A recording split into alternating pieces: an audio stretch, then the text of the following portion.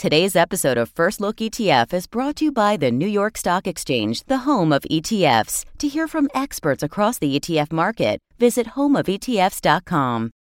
NYSE has sponsored this production by ETF Guide LLC for illustrative, informational, and educational purposes only, without regard to any particular investor's objectives, financial situation, or circumstances. NYSE neither represents nor warrants the accuracy or correctness of any of the statements in the production, which has been independently assembled by ETF Guide LLC and with whom sole editorial control rests. NYSE makes no recommendation as to possible benefits from any securities or trading strategies, and this production is not a recommendation, offer, or solicitation of an offer to buy or sell any security or engage in any trading strategy. Prior to the execution of a purchase or sale of any security, you are advised to consult with your own advisors. Hi, everyone. I'm Stephanie Stanton. Thanks for joining us. If it is your first time here, be sure to hit the subscribe button so you don't miss any of our episodes. Well, smartphones are changing consumption habits around the globe like never before. And for many people who reside in emerging market countries, smartphones are the first and only computer that connects them to the internet, shopping, social media, and other online experiences. Well, helping us to analyze these key trends and how to participate in this growth story is Kevin T. Carter. He is the founder and chief investment officer of the EMQQ and FMQQ ETFs. Kevin, it is great to have you with us. Thanks, Stephanie. All right. The next frontier internet and e-commerce ETF, that is the ticker FMQQ.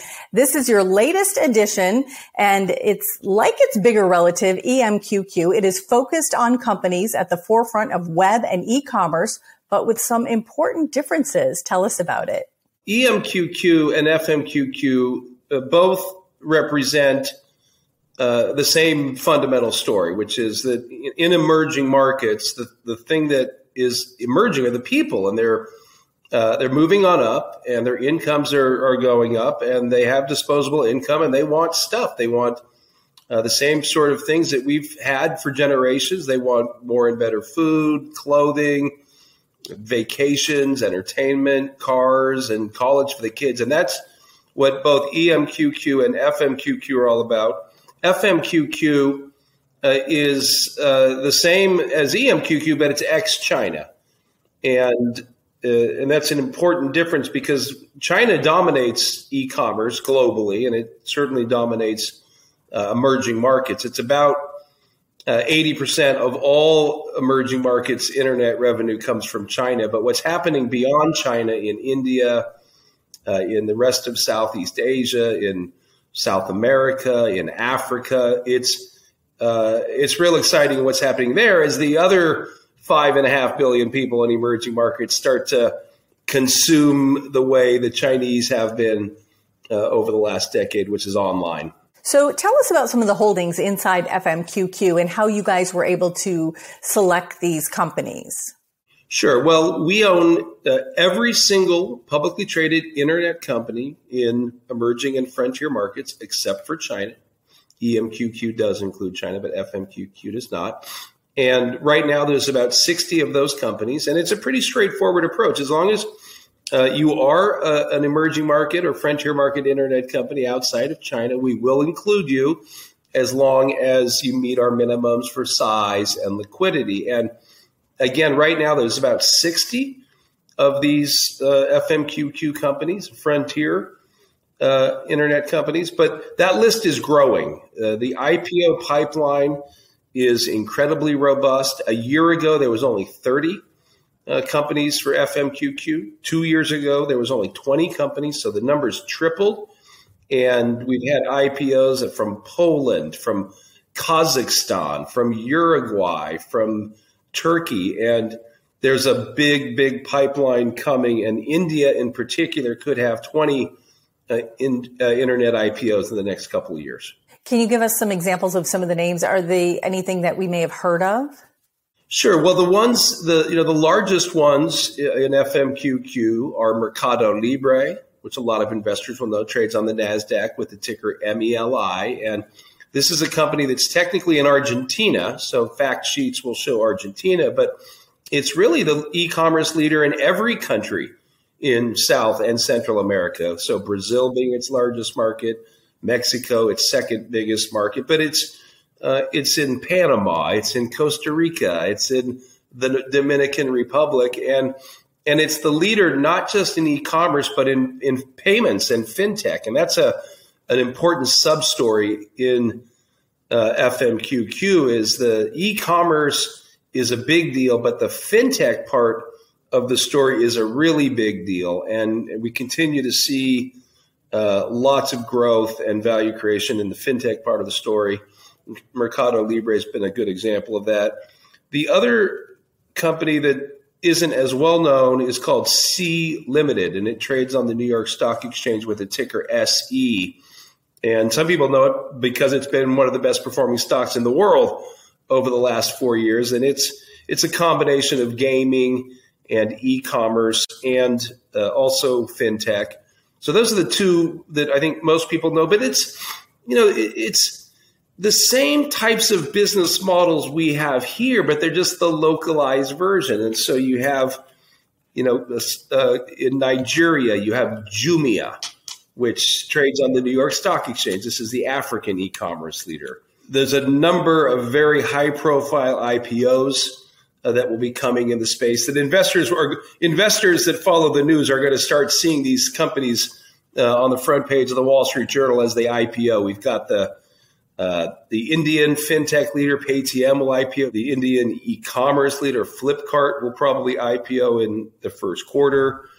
One that is coming also fast here this year that will get a lot of coverage is the largest online bank in the world, which is in Brazil. It's called Nubank, and it will come public with what looks like a $50 billion market cap. It is half the size of Wells Fargo, but it's growing 50%.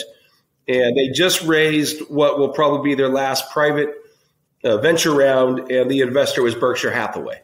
So there's a lot of companies coming public all over the world in places, as I said, like Kazakhstan and Uruguay. And you know what's interesting is a lot of investors here in the U.S., we do a lot of navel gazing. We look for the Teslas, brands that we know.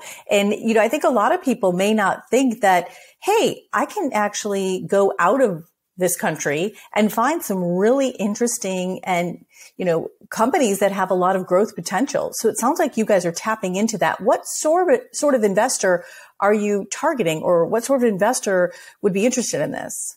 Well, I think any investor that's looking for growth, any investor that has a long-term horizon, and by that I mean 5 years or longer. I mean, this is a story that's going to play out over the next 2 decades. I mean, this is going to be, I think, where the growth is in the world for the next 20 years. And so especially young investors, if you're an investor in your 20s or 30s and you have long-term retirement money or IRA money, this is exactly, I think, the type of thing you want to have in your portfolio, because the growth rate for the sector is unprecedented. I mean, the revenue growth for the FMQQ companies right now is over 40% a year.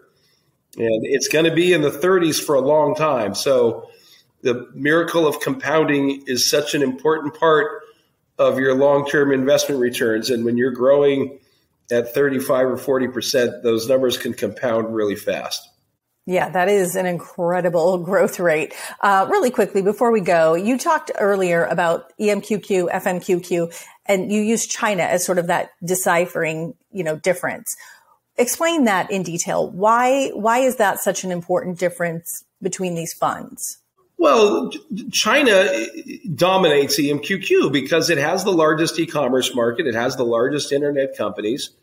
80% of the EMQQ revenue comes from the Chinese companies. And the Chinese companies are about 65% of the portfolio. And there's a lot of investors that have China exposure through other vehicles. There are investors that don't want China exposure. And there's also investors that want to lower their China exposure. I mean, 65% in China is, it's a high concentration. And if you use both EMQQ and FMQQ together, blended, you bring the China exposure down to 32%, which is about the benchmark weight. So I really think both EMQQ and FMQQ are the types of investments that long-term investors should absolutely have. And I think that, EMQQ is now 7 years old, and it has been by far the best performing approach to emerging markets over the last 7 years, even after a pretty significant sell-off this year. And based on where the valuations are now, I feel very good that 5, 6, 7 years from now, EMQQ will be the best performer again, or maybe it'll be the second best. But either way, I think both of these are going to work real well for long-term investors. All right, Kevin T. Carter, thank you so much for joining us here today on First Look ETF Extra. We appreciate the insights into your ETFs. Thanks. And be sure to check out fmqqetf.com to learn more about the next frontier internet and e-commerce ETF. Now, if you enjoyed today's conversation, hit the like button. Don't forget to subscribe to ETF Guide. Also, feel free to post your comments below because we would love to hear from you. I'm Stephanie Stanton with ETF Guide. Thank you so much for watching. We'll see you next time.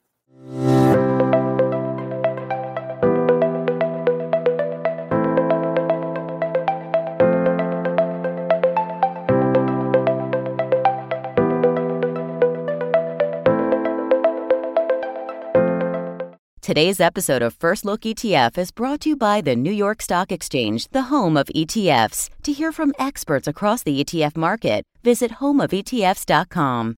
NYSE has sponsored this production by ETF Guide LLC for illustrative, informational, and educational purposes only, without regard to any particular investor's objectives, financial situation, or circumstances. NYSE neither represents nor warrants the accuracy or correctness of any of the statements in the production, which has been independently assembled by ETF Guide LLC and with whom sole editorial control rests. NYSE makes no recommendation as to possible benefits from any securities or trading strategies, and this production is not a recommendation, offer, or solicitation of an offer to buy or sell any security or engage in any trading strategy. Prior to the execution of a purchase or sale of any security, you are advised to consult with your own advisors.